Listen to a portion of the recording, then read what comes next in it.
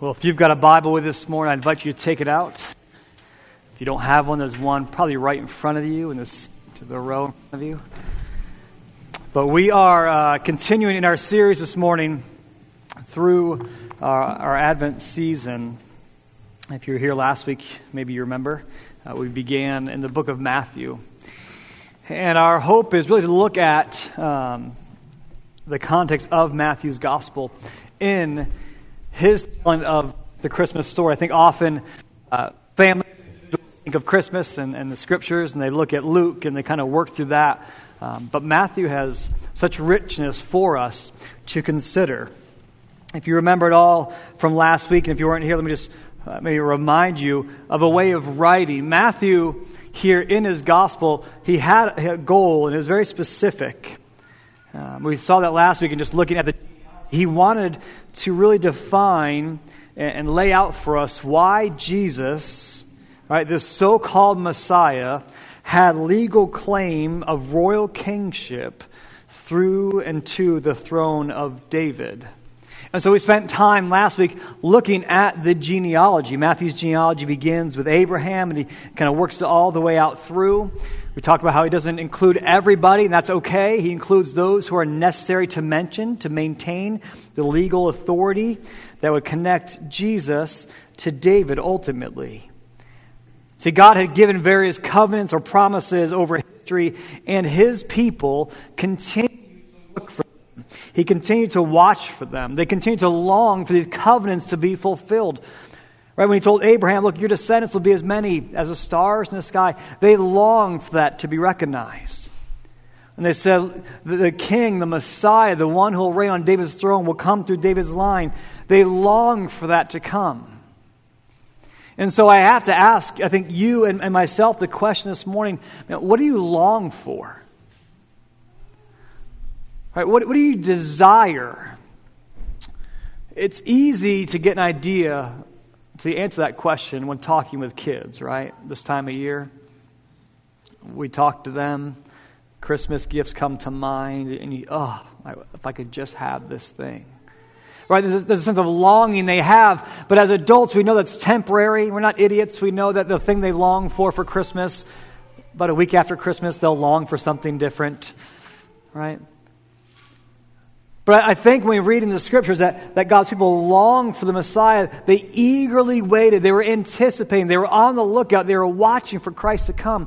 We have to ask ourselves, what do we long for in life? What do we long for more than anything else? And it could be you have a longing for really something that could be fulfilled through a temporary solution. Meaning maybe your longing is just to stop struggling through your day.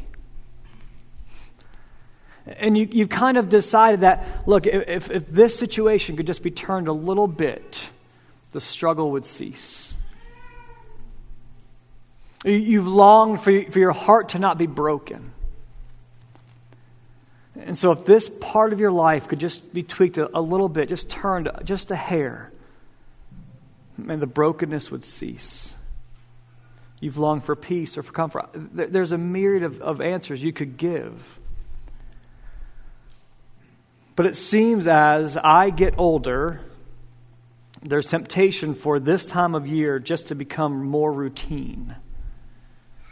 It's things to get done, things to do, right? We're going to hustle and bustle. Christmas Day will come. Half my kids are mad there's no snow. I was excited it was 60 degrees yesterday. And then guess what? December 26th will be here as well.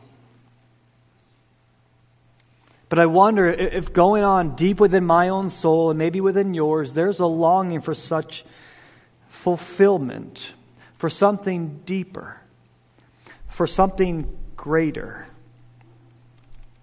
And it could be that what you're longing for is found in the simplicity of the baby born in a manger. Like I've said probably now hundreds of times before here at State Street, let me caution you not to settle in and assume you know the Christmas story. You're good people. I think most of you are even nice people. All right? but careful just to become comfortable this morning and say, I know what's going to happen. We're going to read about Matthew and an angel and Joseph. I know what the end of the story is. Be careful that you don't just tell the Holy Spirit, I'm good. But perhaps listen to what His Word desires to say this morning, because like we said before, God's Word will reign and rule and move to eternity. My words won't. So I pray this morning that God's Word would bury itself deep within you and change you through the work of the Holy Spirit. If you have a Bible with you this morning, we're going to look at Matthew chapter 1, verse 18 to 25. This is God's Word. It says, Now the birth of Jesus Christ took place in this way. When his mother Mary had been betrothed to Joseph, before they came together, she was found to be with child from the Holy Spirit. And her husband Joseph, being a just man and unwilling to put her to shame, resolved to divorce her quietly. But as he considered these things, behold, an angel of the Lord appeared to him in a dream, saying, Joseph, son of David, do not fear to take Mary as your wife, for that which is conceived in her is from the Holy Spirit. She will bear a son, and you shall call his name Jesus, for he will save his people from their sin. All this took place to fulfill what the Lord had spoken by the prophet. Behold, the virgin shall conceive and bear a son, and they shall call his name Emmanuel, which means God with us.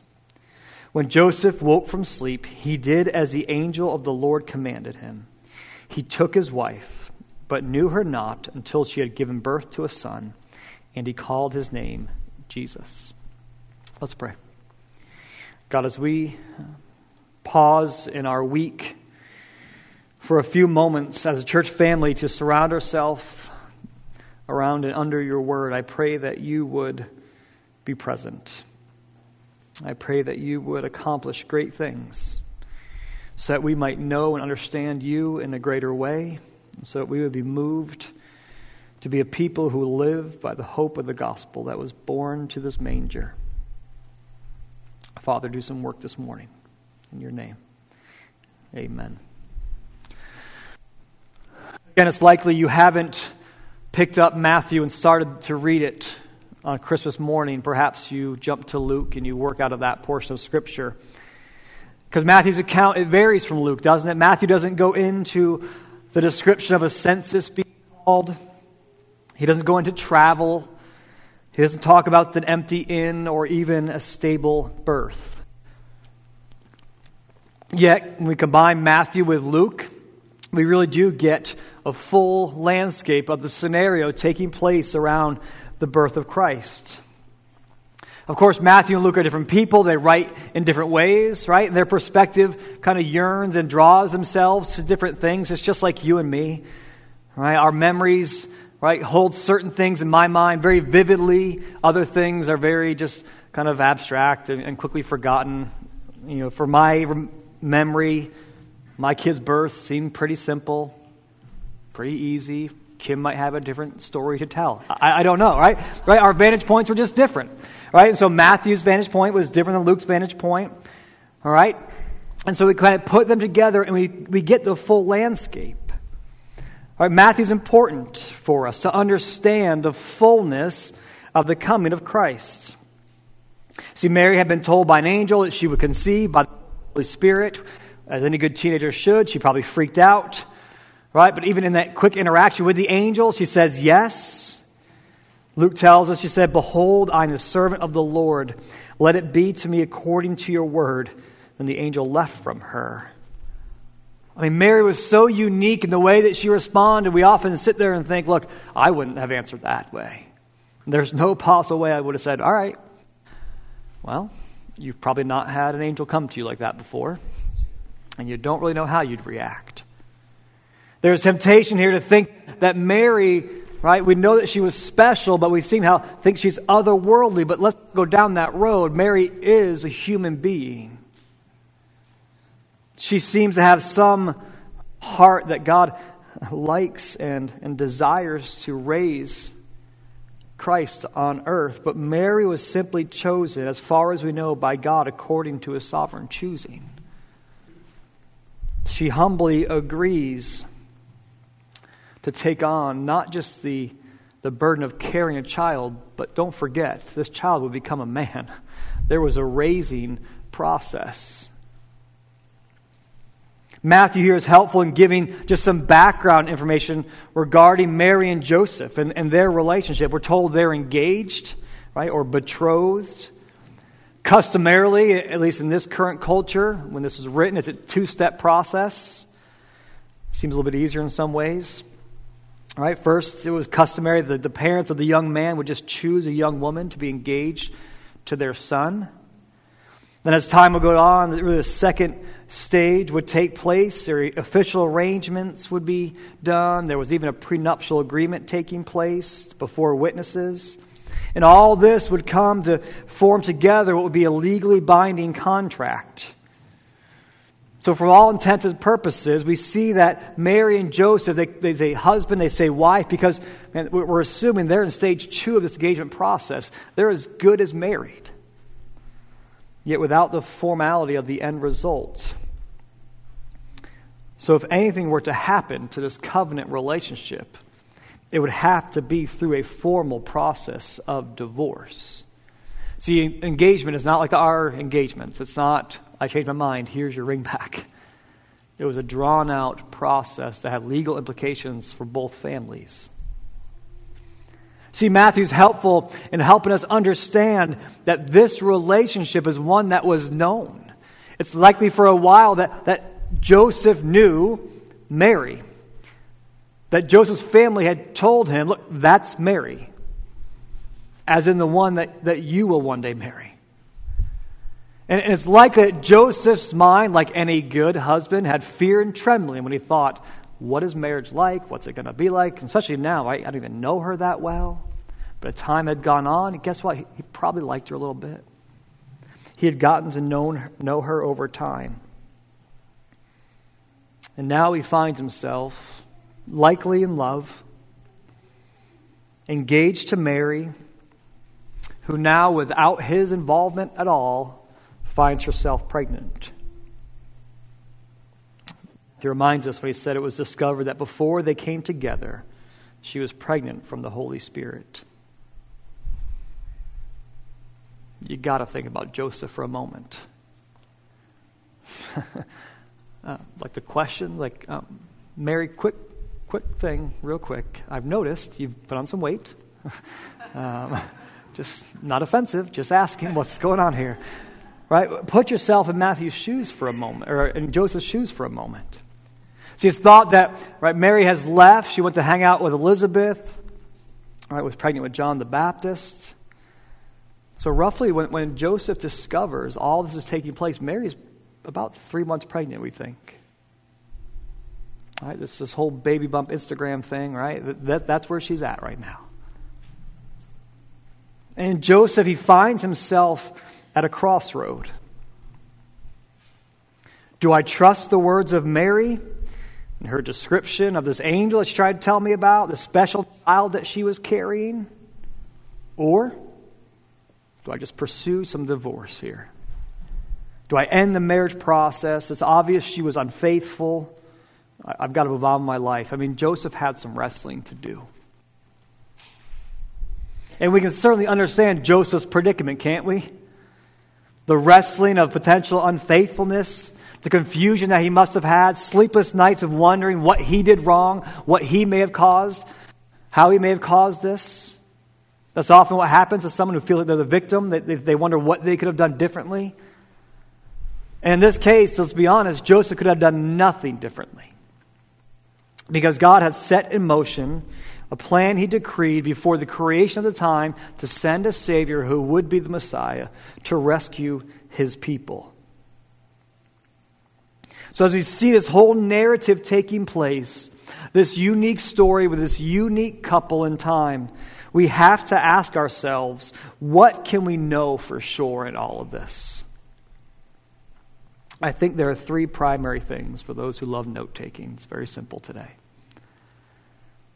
The first is this, the willingness of Joseph to follow the Lord. But bigger than that, the other 2 things that we can learn this morning It's how Jesus came and why Jesus came. See, there's temptation as we work through Matthew's gospel to just settle in, focus solely on Joseph, and to lock into a nicely crafted sermon for you this morning of how you need to be more like Joseph. How you need to be, to put someone to shame. You need to have character and honor and integrity. You need to act above reproach. And those are all true, and those are things that you do see in Joseph's character. But if we stopped there, I think we would fall greatly short of why Matthew included this portion of Scripture about Joseph. It's true, again, Joseph, he seemed like a good guy. He wanted to do the honorable thing for Mary. He wanted, I think, to allow her to move on in life and to allow himself to move on in life. But what I think we should notice most is that Joseph listened. Joseph listened. As he processed everything out, this angel comes to him in a dream. He explains all that has taken place in Mary's life and in his life. We see the response of Joseph. Verse 24 says, "When Joseph woke up, he did as the Lord's angel had commanded him, and he married her." Joseph showed character. Joseph showed compassion. But I believe that most importantly, in the narrative of Christ's birth, Joseph showed obedience. As God led, Joseph was obedient. See, again, Mary's pregnant.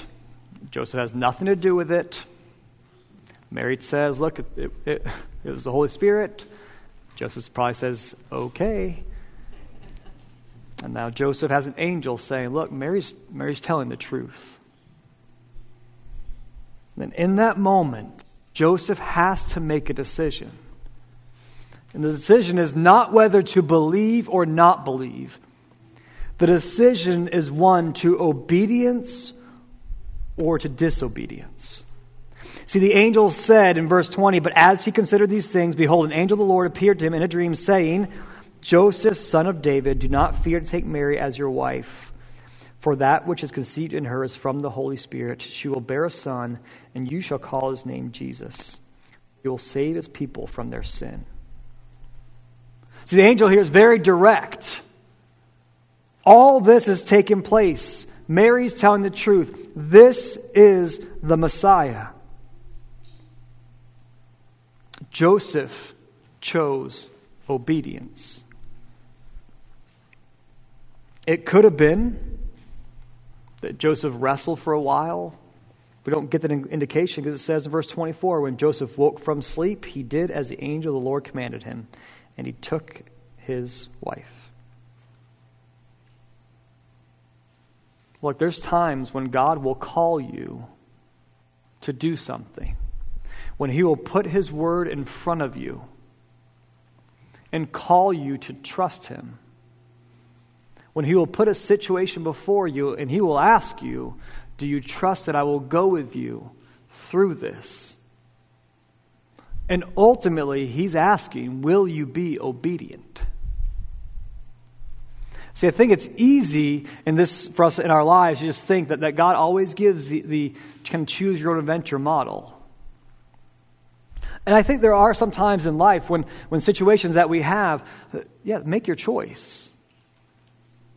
But there are moments, if you are a follower of Christ, that God puts in front of you when he calls us to choose either obedience or disobedience. And part of it is desiring for us, that God has for us, to submit our lives before him. To actually believe that God's ways are better than our ways. That his thoughts are higher than our thoughts. That God can see down the landscape of history and time far beyond even your breath can carry you. And trust that he is greater than your pain and your joy in any situation that you're experiencing. And in those moments, I think God asks the question, do you trust me? Will you be obedient? And I'm not going to get in this morning to start listing out for you 14 different scenarios as examples. Because we are unique. But yet how God calls us and works with us, it seems to be fairly consistent.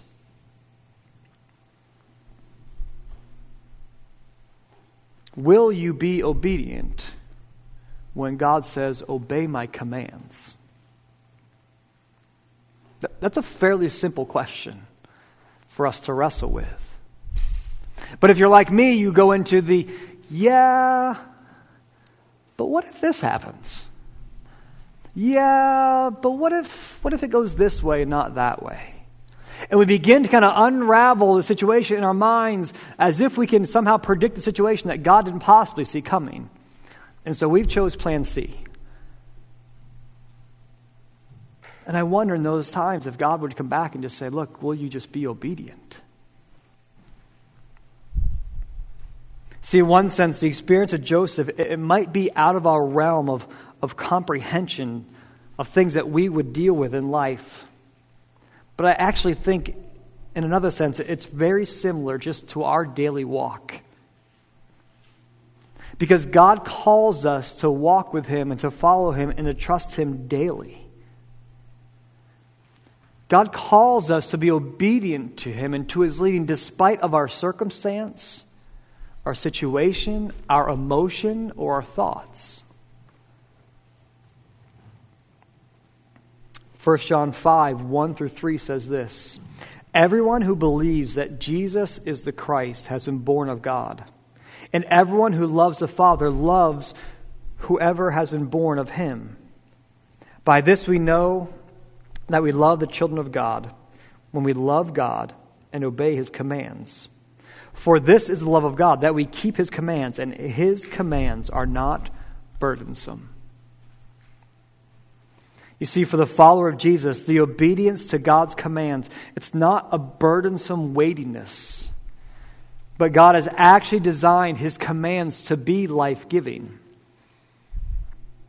To trust that He has plans and purposes and wisdom beyond our own. This is what Joseph shows us this morning in his response to the angel. Because Joseph was not called just to find out Mary was pregnant, right? Pregnancy has an end result. It's called a new life. And if you've ever walked that journey out, you've arrived in that hospital room and you have this new life in front of you and you're trying to figure out, what do I do with this thing? If I drop it, I'm pretty sure I'll break it. All right, they say don't shake it. And so we get back to the nurse because we feel like they know better than us. Joseph would have known all these things just without the benefits of a hospital room. And guess what kids do? By God's grace, they grow up. And so here Joseph is now being tasked with not just to hey, deal with the fact that Mary's pregnant, but you're going to name this child. If you know anything, when you start naming things, you feel more connection to it, don't you? We still have 4 kids and we named them all. Right? We have a connection to them. And they've kept growing. And what was once brand new is now 12 years old and 10 years old and 7 years old and 4-year-old in our family. See, Joseph had the task of not just having this newborn child, right? Be obedient here. Mary's pregnant, trust her. Believe her. Call him Jesus. But Joseph also has the task of raise him. Invest in him. Teach him. Show him he's the Messiah. See, Joseph shows in his response to an angel obedience to trust in a God who works in ways far beyond our ways. God's commands are not burdensome, but they're life-giving because God knows best. They're higher, they're better than things we can predict. But a response of obedience is truly, church, listen, it's a response of worship. And as we grow in our maturity in Christ and we understand the greatness of this manger child, we understand the importance, I pray, of obedience when God leads us. Because in Joseph's obedience and the greatness of this manger and the sacrifice of the cross lies the hope of the empty tomb. Now, we don't know the story. We don't know how it would have turned out if Joseph said no. No thanks. Way too much for me. I was thinking about 6 years of marriage first and then kids. I want to get my career off the ground and get my whole carpet thing going. It didn't go that way, so we don't know how it would have played out. But here's what I can venture to guess, is that God would have kept his promise and that somehow the Messiah would have gone to the cross.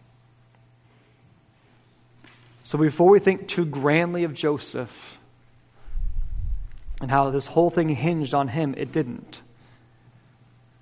The whole manger scene hinges on God. It hinges on God keeping his word. It hinges on God being trustworthy. It hinges on God being faithful to keep his word that he declared in the Garden of Eden that the Christ would come. But in the midst of this, I actually think there are two other and perhaps more important details conveyed through the birth narrative told by Matthew. How did Jesus come to earth and why Jesus came? Look again, just quickly, we'll read it together, Matthew 1, just 21 to 23. Maybe beyond. It says this, "She will bear a son, and you shall call his name Jesus, for he will save his people from their sin. All this took place to fulfill what the Lord has spoken by the prophet. Behold, the virgin shall conceive and bear a son, and they shall call his name Emmanuel," which means God with us. Then when Joseph woke from his sleep, he did as the angel of the Lord commanded him. He took his wife, but knew her not until she had given birth to a son, and he called his name Jesus. How did Jesus come to earth? Through the miraculous conceiving of the virgin birth. Christ is the fulfillment of the prophecy given in Isaiah, and his birth in its miraculous fashion is really pivotal to his identity. Right? Emmanuel, God with us. God had taken on flesh, yet it was through the conceiving of the Holy Spirit that he was not corrupt. He was not broken. He was not sin-tarnished like you and me. See, Jesus would remain fully God and fully man. See, the pregnancy of Mary is another symbol of God's faithfulness. It's another symbol of God's willingness to keep his promise. Jesus came to earth by the miraculous. He came by God's faithfulness. Don't pass over too quickly, right? You will call his name Emmanuel, which means God with us. What is wrapped up in his name is also his identity. Matthew reminds us this morning that Jesus came to earth by the work and hand of God. And so before we fall into just rhythmic tradition over the next few days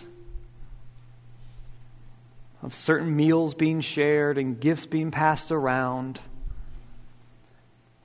remember that God set this all in motion. What we celebrate through the giving of gifts is meant to remind us of the greatest gift given of all, of the Messiah, of God keeping his promise through the miraculous virgin birth. And why did he come?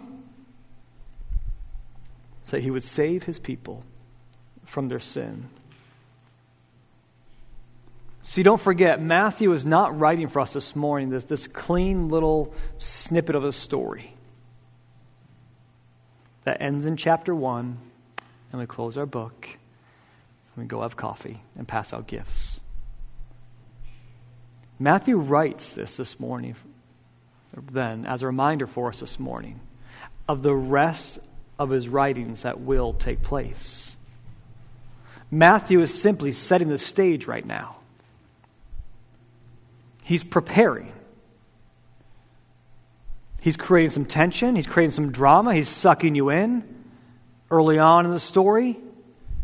But he's writing out the rest of the narrative that is wrapped up in the life of Christ. Matthew's very clear that from the beginning, this baby would be great. That he would do whatever it would take to destroy the power of sin.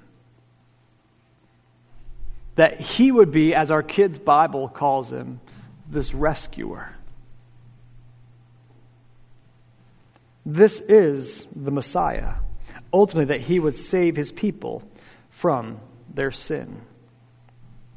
I think it's important to note the words that were used here by Matthew because I think they're intentional. See, the angel states that Jesus will save his people from their sin. What does that imply? I hate grammar, so don't look for some deeper meaning here, okay, of breaking down of grammar things.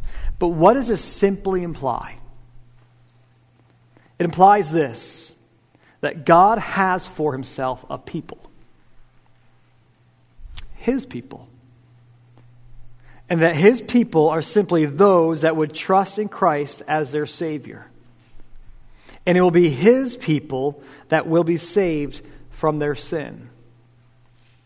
See, nowhere in Scripture, and we have to be clear, because if I want to be honest with you, I need to be honest before the Lord, that nowhere in Scripture is it taught that Christ's eventual death on the cross and resurrection from the grave is applicable to all mankind no matter what. If that was the case, then it would say that Jesus would save all people from their sin. But it didn't say that, did it? It says that he will save his people from their sin. See, Jesus came to redeem people. He came to make what was broken restored. And I don't know if we fully understand redemption. And it's getting harder to understand because we live in a throwaway culture. It's typically more affordable and faster for me to order on Amazon Prime than it is to figure out how to fix whatever's broken. And so I do it.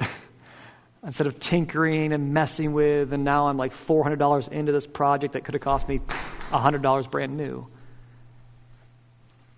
But the idea here of the word redemption is restoration. It's making what is broken restored to be as if it was brand new. It's to take what's broken and dirty, damaged, and to bring it back to a status that's shiny and spectacular. See, Jesus came to do this for people. And what does he mean by that? Again, it's not this, we're going to set you up in this beautiful house, and your car is great, and your life's going to be perfect. That's not a guarantee anywhere in the Bible. But it's to restore himself a people. And what does that restoration mean? It means restored in relationship to him. See, to look back and to understand what it was like when it was first started, you have to go back to the garden.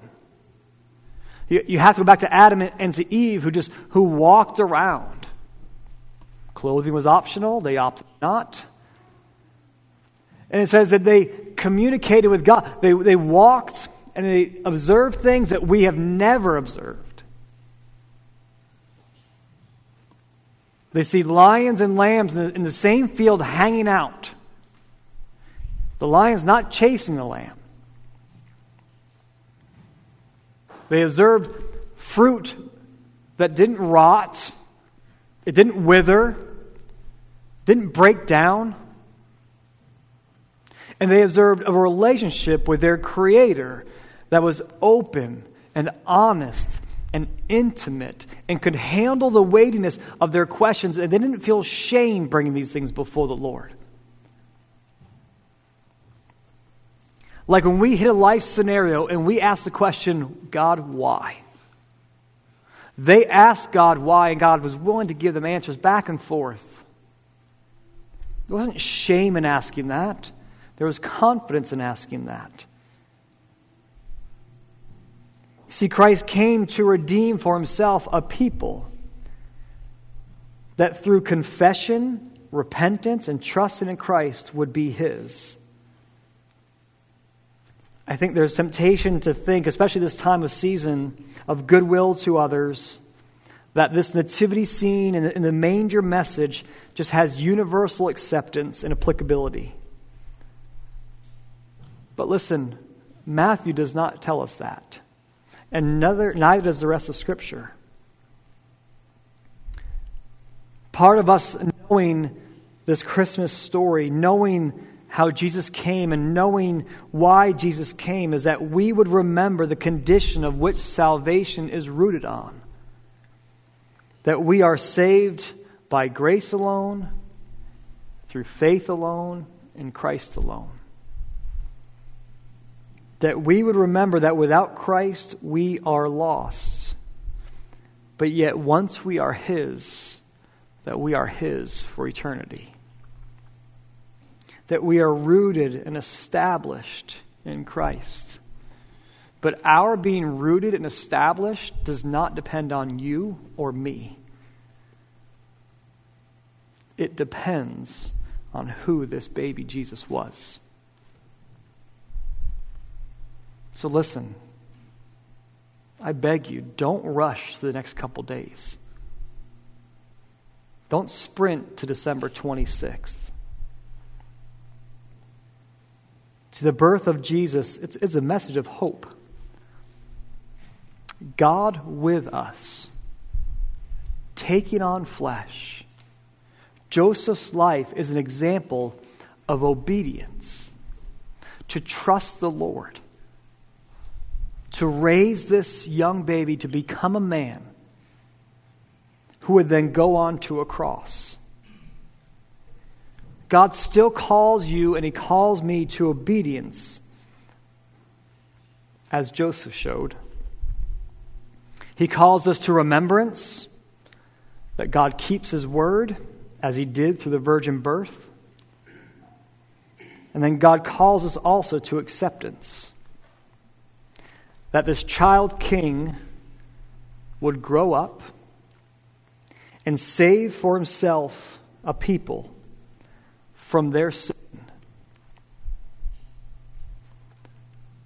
Look, God calls you today to live in that identity that he's given you.